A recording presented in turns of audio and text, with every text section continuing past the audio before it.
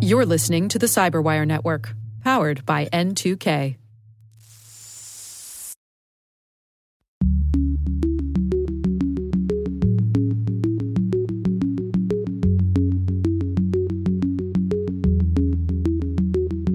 All of that plays into the hands of our adversaries who want us tied up in knots, pointing the finger at each other instead of at them and blaming them for what they are doing to us. Hello, everyone, and welcome to Caveat, the Cyberwire's Law and Policy podcast. I'm Dave Bittner, and joining me is my co-host, Ben Yellen from the University of Maryland Center for Health and Homeland Security. Hello, Ben. Hello, Dave. On this week's show, Ben looks at facial recognition technology being used on protesters. I've got the story of ICE and DHS buying up moment-by-moment mobile device location data, and later in the show, my conversation with Jamil Jaffer from IronNet Security. Prior to joining IronNet, Jamil served as the chief counsel and senior advisor for the Senate Foreign Relations Committee and senior counsel to the House Intelligence Committee, where he led the committee's oversight of NSA surveillance. He also worked in the White House during the Bush administration as the associate counsel to the president, so stick around for that. While this show covers legal topics and Ben is a lawyer, the views expressed do not constitute legal advice. For official legal advice on any of the topics we cover, please contact your attorney. And now, a word from our sponsor, 6 Sense.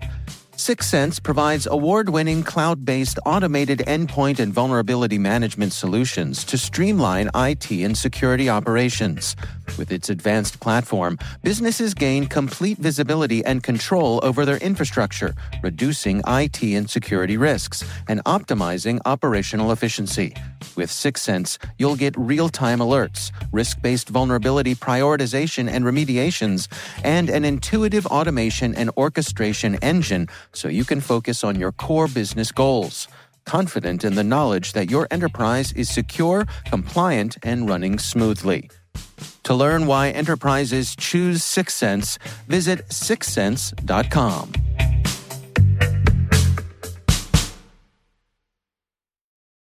All right, let's get things going with our stories here this week. Ben, what do you have for us? So if you'll recall, back on June the 1st of 2020, there was a large protest emanating out of the nationwide George Floyd protests in Washington, D.C., right by the White House in Lafayette Square. Things got very heated there. Tear gas was used on protesters. The President of the United States used that opportunity to have a photo in front of the church across the street from the White House, Lafayette Square. Very scandalous. Another thing that happened, and I swear I'm getting to the relevant part of the story here. The other thing that happened is there was a protester who punched out a member of law enforcement. He was wearing a tie-dyed shirt. That's kind of all they really knew about him. They were not able to positively identify this protester, but a law enforcement officer, found an image of this person on Twitter and put it into a facial recognition system and were able to identify him and were able to arrest him. So what we found out from this article is there is a database of up to 1.4 million facial recognition records that's used by law enforcement agencies across the national capital region. And this just represents, I think, the pattern we're seeing of increased use of this technology by local law enforcement. This was previously something that was secretive. It was only discovered because enterprising journalists did a good job reviewing court documents to see how they obtained evidence against this protester. But this is something that operates entirely outside the public view. And 14 local and federal agencies across the DC area have access to this.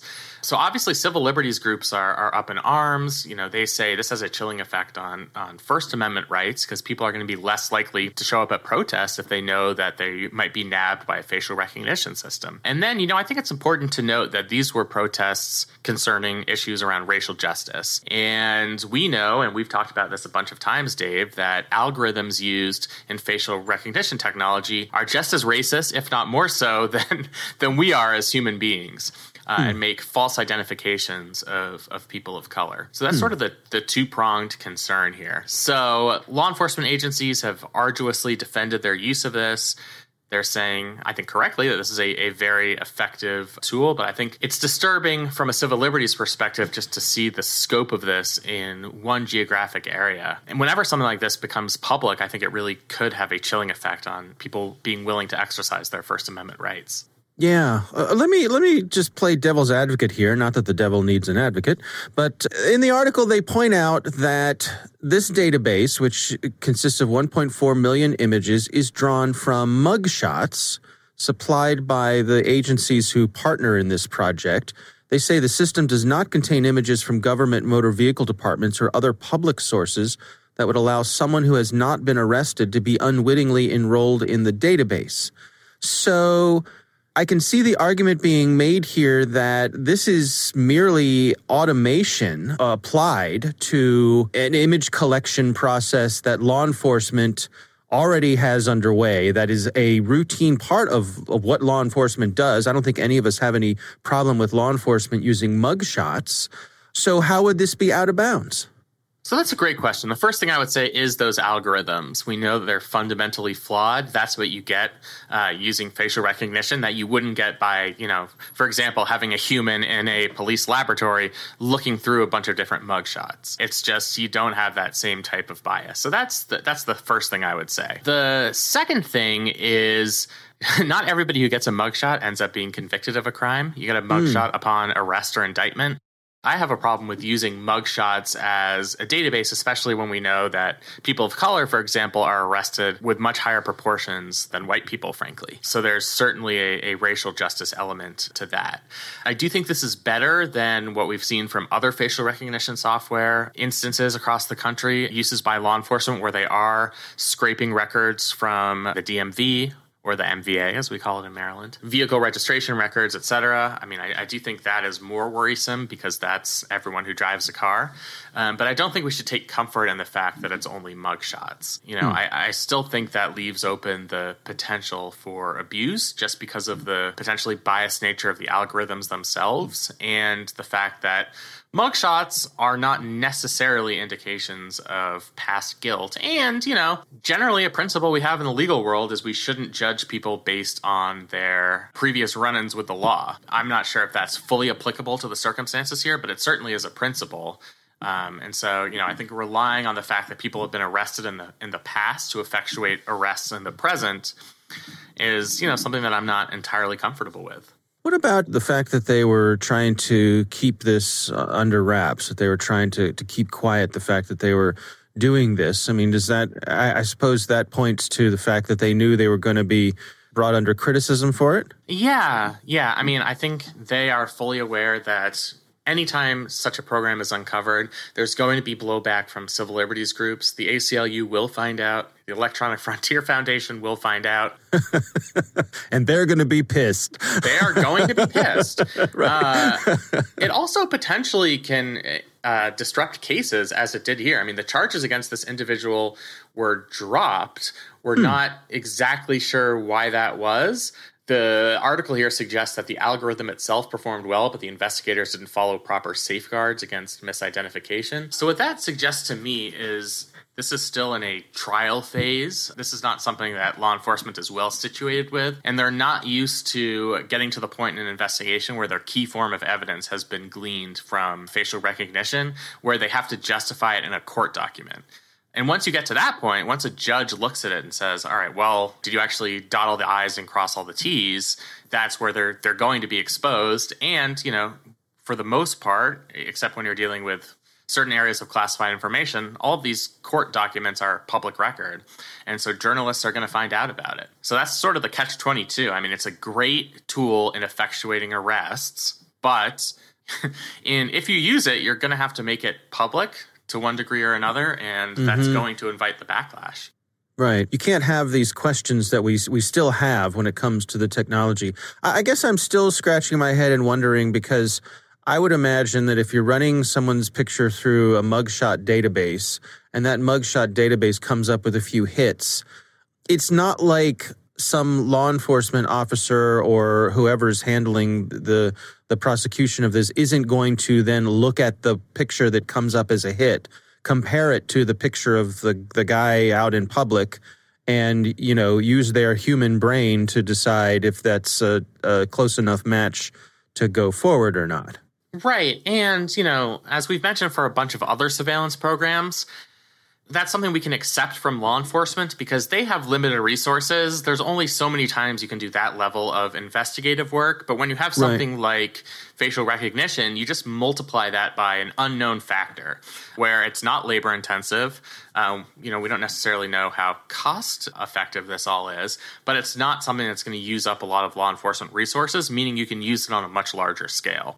Right. And that's true for everything. I mean, I think we're willing to tolerate police following cars on public roads, but we're not willing to tolerate mass cell site location information just because of the scale. Yeah. Kind of throws the system out of equilibrium in a way. Absolutely. And that is literally the what some legal scholars have called this theory, the equilibrium adjustment theory, that if technology changes in a way that makes life easier for law enforcement, easier for them to effectuate arrests, then the law should have to change to compensate for that and should be more protective of individual rights and vice versa. So, as individuals gain advanced technological tools, end-to-end encryption, the law should reach equilibrium and allow law enforcement to have the same powers that they did prior to that technology being introduced. Mm-hmm. All right. Well, the article is from the Washington Post. We'll have a link to it in the show notes. My story this week comes from the folks over at BuzzFeed, and it's titled DHS Authorities Are Buying Moment-by-Moment Geolocation Cell Phone Data to Track People. I would say this is sort of additional information on something that we've talked about before. The folks at the Department of Homeland Security and ICE have been buying up, this is according to a memo that the folks at BuzzFeed were able to obtain, a leaked memo. The second most famous memo that BuzzFeed has been able to obtain. So BuzzFeed was able to get this memo that shows that ICE is contracting with a data broker who gathers up location data on people's mobile devices, their cell phones, and they're buying up this very finely grained information that can track people from moment to moment. And they're able to do this because they're working with a private organization, and they're working with information that this private organization has accumulated publicly, legally, through the use of people giving their permission on their mobile devices to share this information, which you and I have talked about many times when you click on the EULA. There's those EULAs that we all spend all that time reading. Just read 40 pages this morning myself. So Yeah. That's where they're getting the information. And because of that, they basically don't have to get a warrant for the information. Now, the organizations, ICE and the organizations who gather this data will say that, and they do say that this information has been anonymized. It doesn't provide the identification of an individual user. But again, you and I know, we've discussed that if a particular mobile device spends the hours between midnight and 6 a.m. at a particular location, we have a pretty good idea what the situation is in that context. Right. And then between 9 and 5, it goes to another location and spends most of its time there. Not too hard to cross-reference who lives here and works here. That's probably who this person is. Although, as we've also said, easier in the COVID era when many of us aren't actually going into the office to do work. So, yes, but yes, the general. But it will show my geolocation at my house nearly 24 hours a day. Right. The only point I would make there is that it would be probably more difficult, for example, to differentiate you from your wife. Yes, exactly. Who would be going to a different work location. So if that was important, that could be a difference. But yeah. So the whole thing about anonymizing the data, I think that's it doesn't really hold any water. It's so easy to de-anonymize this data. It's not hard to do at all. Yes. The DHS folks say that they're aware of potential legal vulnerabilities under the Fourth Amendment. In this memo, they state that there are ways for Customs and Border Patrol and ICE to minimize the risk of constitutional violations. They point out that they could limit their searches to defined periods, require supervisors to sign off on lengthy searches, only use the data when more traditional techniques fail, and limit the tracking of one device when there is individualized suspicion or relevance to a law enforcement investigation. Ben, your take on this? Oh, do I have takes? So first thing I'll say is, in terms of the constitutional standard, there might be a relaxed standard for warrantless searches when we're dealing with actual customs and border protection, i.e. checking people when they cross the border. That's a well-recognized exception. The problem here is that the technology being used is not necessarily limited to border crossings. It's being used by DHS broadly to address a number of threats. That's not an interest that's been recognized for a potential warrant exception. Going back to the 1970s, you don't get a warrant exception for protecting domestic security, for example. So that's one element of it. The other element is, because we've had this Carpenter case, we know that real-time cell site location information tracking of a person for a prolonged period is unconstitutional in the absence of a warrant. I think there are enough protections in place here based on the information you shared to indicate that that's not happening, that they are taking enough minimization efforts so that they're not monitoring individuals on an ongoing 7-day basis, the type of monitoring that would invoke constitutional protections. So I think they can do this in a way that complies with Fourth Amendment jurisprudence, just because if they're using minimization procedures, it's less likely that a court would hold this to be an unreasonable search. But stepping back from the legal perspective, looking at it from a real world view, this is something that's certainly disturbing, that it's a power that two very powerful agencies who've certainly not been immune to taking controversial actions in the past potentially have access to real-time geolocation of not just people at border crossings, but potentially all across the country. So, whatever your view on the legal issues are, I think we can stop and pause and express some concern about that. So what would be a potential way to put a stop to this? How could, is this the kind of thing, where the ACLU, folks like that are going to push back? So a couple ways you could stop this. The first is potentially a change in administration. We'll see what happens there as we're recording. The election result is still in doubt. This is an internal administration policy, so it could always be reversed if there is a change in administrations.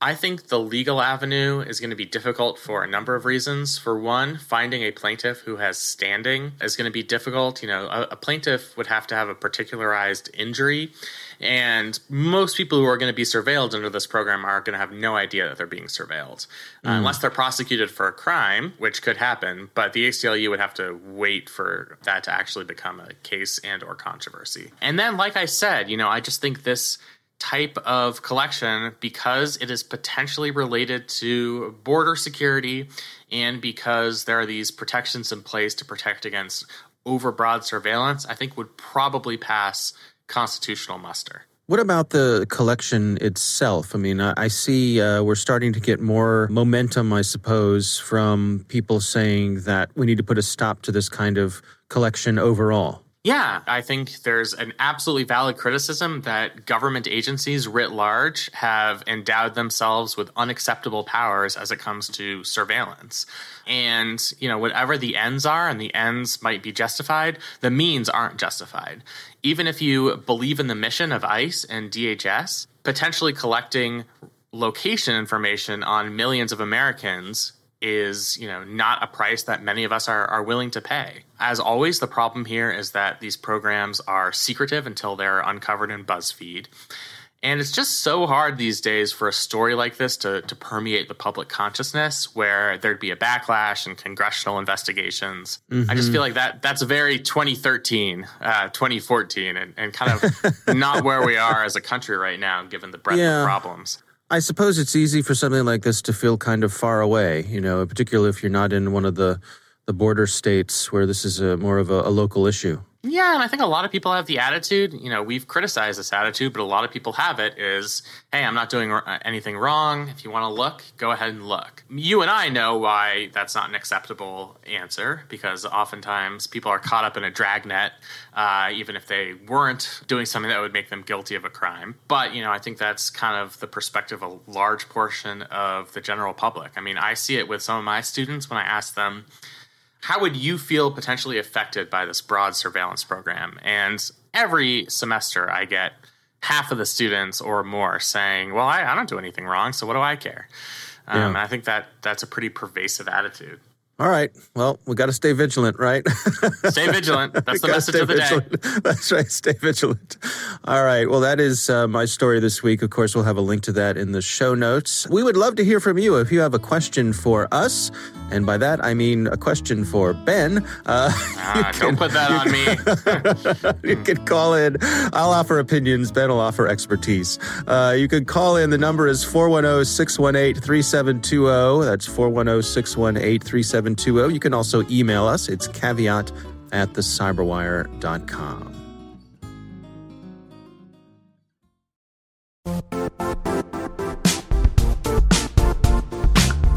And now, a word from our sponsor, Zscaler, the leader in cloud security. Cyber attackers are using AI in creative ways to compromise users and breach organizations. In a security landscape where you must fight AI with AI, the best AI protection comes from having the best data. Zscaler has extended its zero-trust architecture with powerful AI engines that are trained and tuned by 500 trillion daily signals. Learn more about Zscaler Zero Trust Plus AI to prevent ransomware and AI attacks. Experience your world secured. Visit zscaler.com/zerotrustai.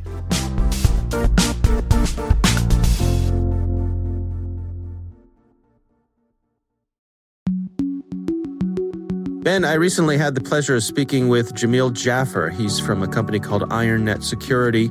But before IronNet, he was the chief counsel and senior advisor for the Senate Foreign Relations Committee and the senior counsel to the House Intelligence Committee, your old job, where he led the where he led the committee's oversight of NSA surveillance. And he also worked in the White House during the Bush administration as the associate counsel to the president. Interesting conversation here. Here's my talk with Jamil Jaffer. As you and I record this, we are weeks away from the upcoming U.S. presidential election. Can we start off by just sort of taking stock? Where do you think we find ourselves? Well, look, obviously we're in a very tough situation. The election is going to be conducted in a manner different than any other election ever in the context of a global pandemic. A lot of people will be voting early, voting from home, by mail-in ballot, more than probably ever before. A number of states have teed up sending ballots to all of their registered voters. And of course, this all takes place in the context of a 2016 election that was beset by a significant amount of election interference by a foreign nation state, the Russians, and a sense from the intelligence community and the Department of Homeland Security and others that not only will the Russians interfere and get involved in this year's election, but that the Chinese and perhaps even the Iranians might play a role in this year's upcoming election. So it takes place in a very difficult situation, a very difficult context, and of course, a hotly contested election between former Vice President Joe Biden, current President Donald Trump, and at least one of those candidates, the current president, being very out front about his view that this election will be potentially, as he's put it, rigged. That seems to align with what we're hearing about, I suppose, the Russian playbook, that it is as much about chaos as anything?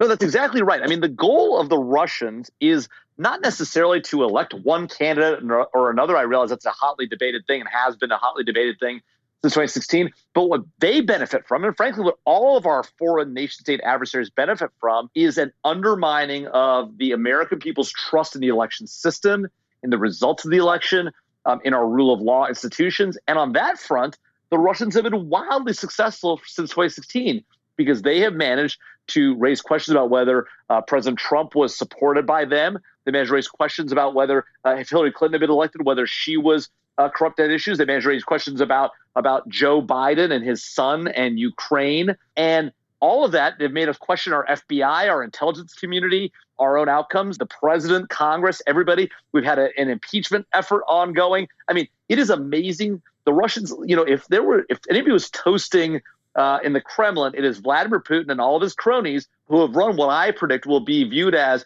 the most successful covert influence operation probably in history. I want to check in with you on this story that came out recently about the intel official from the Department of Homeland Security, the whistleblower, and the story about them being ordered not to distribute this report on Russian election interference. Can you sort of start by giving us a quick overview of the story? And I'd love to hear your take on it.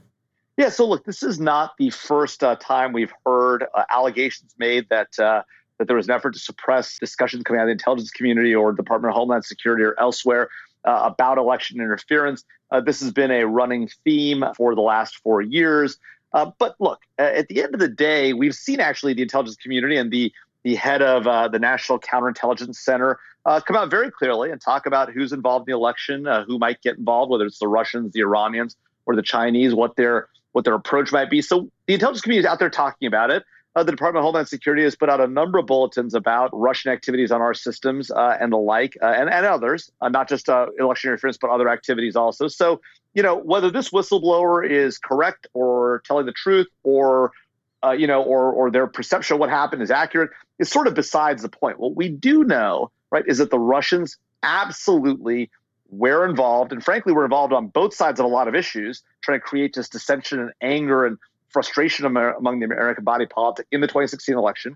And what we know for sure is they will do so again, and likely others will also, because, to be candid, they have not paid a price for what they did in 2016. We've indicted some folks in Russia, the Internet Research Agency, in indictments that will not be effective because we're never going to get our hands on those people. Congress implemented some sanctions on the Russians that haven't been particularly effective, but were there and at least did something. But they fundamentally haven't paid a price. And frankly, we've even heard politicians, including the president, go out publicly and say that he's skeptical of whether the Russians did this. And, at that famous meeting with Vladimir Putin, where he said, I know what the intelligence community says, but Vladimir is telling me they didn't do it, And so, that creates noise in the system also. And I think that's one of the challenges we face because, regardless of whether it's Joe Biden saying that, or his team saying that Donald Trump has some weird relationship with Russia, or Donald Trump saying, I think the election is going to be rigged or whatever it might be.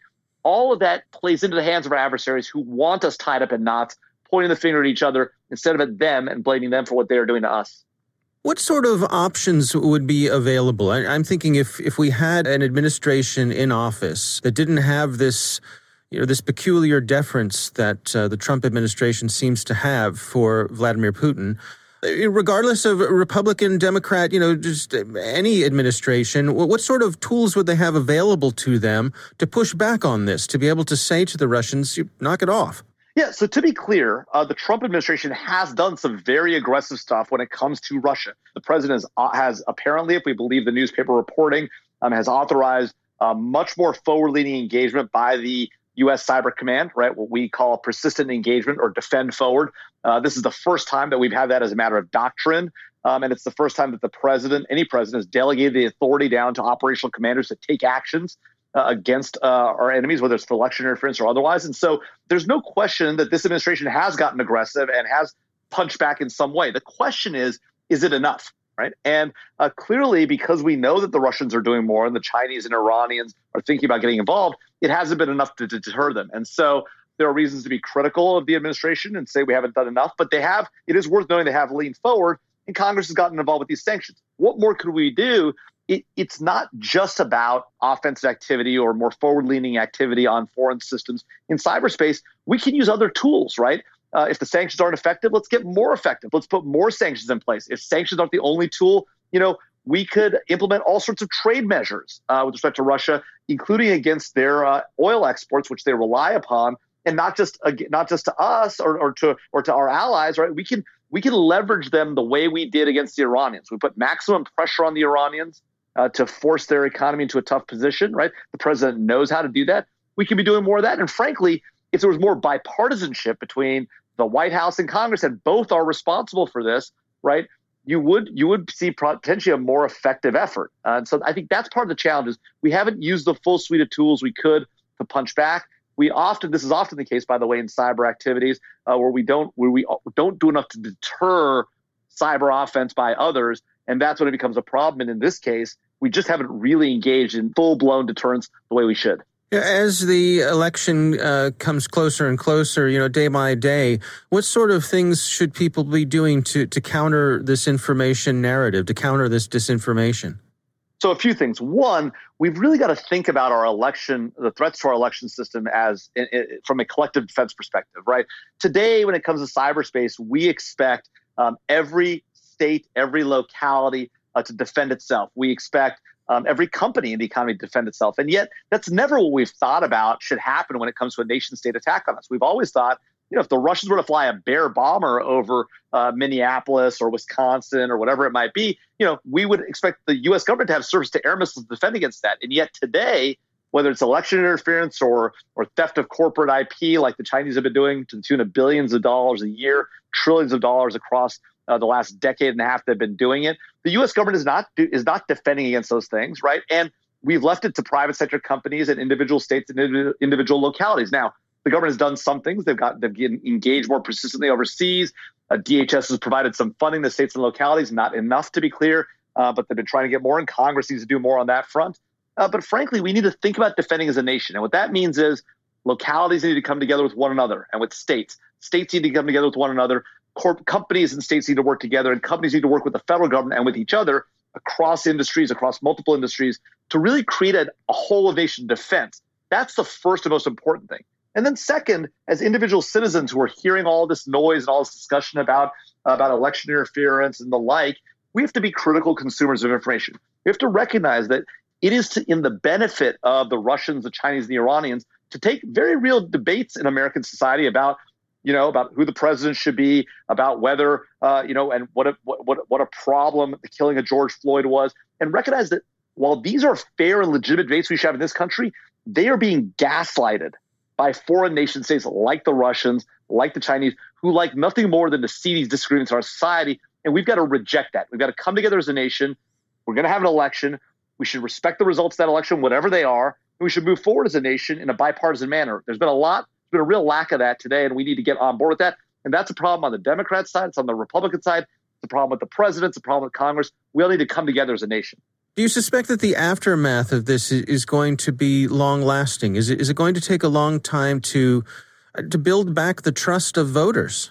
Look, I do worry that's going to be a challenge. But the American voter and the American citizen is very resilient, right? One of the things that's so amazing about our country is the way that we can pivot and turn on a dime and innovate and change things and move forward, regardless of what's happened to us in the past, regardless of how tough times might be economically, or if there's an attack, whether a cyber attack or a terrorist attack or otherwise. That's really been the hallmark of America. It's been in our toughest times that we've come together as a nation and have accelerated and succeeded beyond the wildest expectations of anybody in times of challenges. You look at what happened after the 1919 Spanish flu. You see what happened after World War I, World War II. America saw tremendous rates of growth and success. And I think the same is true, whether it's election interference or this pandemic. We have an opportunity to innovate and move rapidly. That is what makes this country great, and that's what we should focus on. But to do that, we have to come together as a nation, put aside all this other stuff, recognize that a lot of what's happening in our country today is being stoked by foreign nation states, and push forward. And so the key to that in terms of cyber will be collective defense, and the key to that politically will be coming together in a bipartisan manner across the aisle, reaching out and really getting the job of the American people and the work of the American people done.